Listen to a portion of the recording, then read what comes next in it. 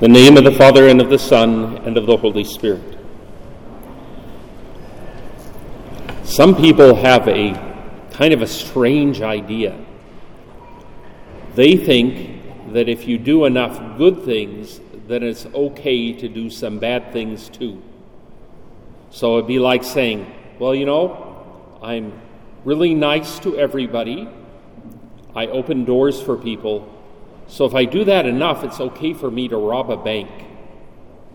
Is that true? No. It's never okay to do bad things. Now that doesn't mean that you can't make a mistake. Who has made mistakes?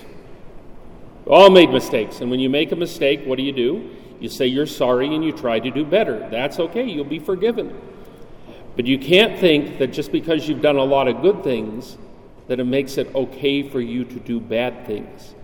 You have to try to do good things all of the time. And especially the things that Jesus tells us to do, which are, we can think of in the 2 commandments. Love God above all things, and your neighbor as yourself. And so we try to do those good things, and if we mess up and fail, we ask for his forgiveness, and then we try again. But we never deliberately try to do something bad, thinking that we're somehow entitled to do it because we've been so good the rest of the time.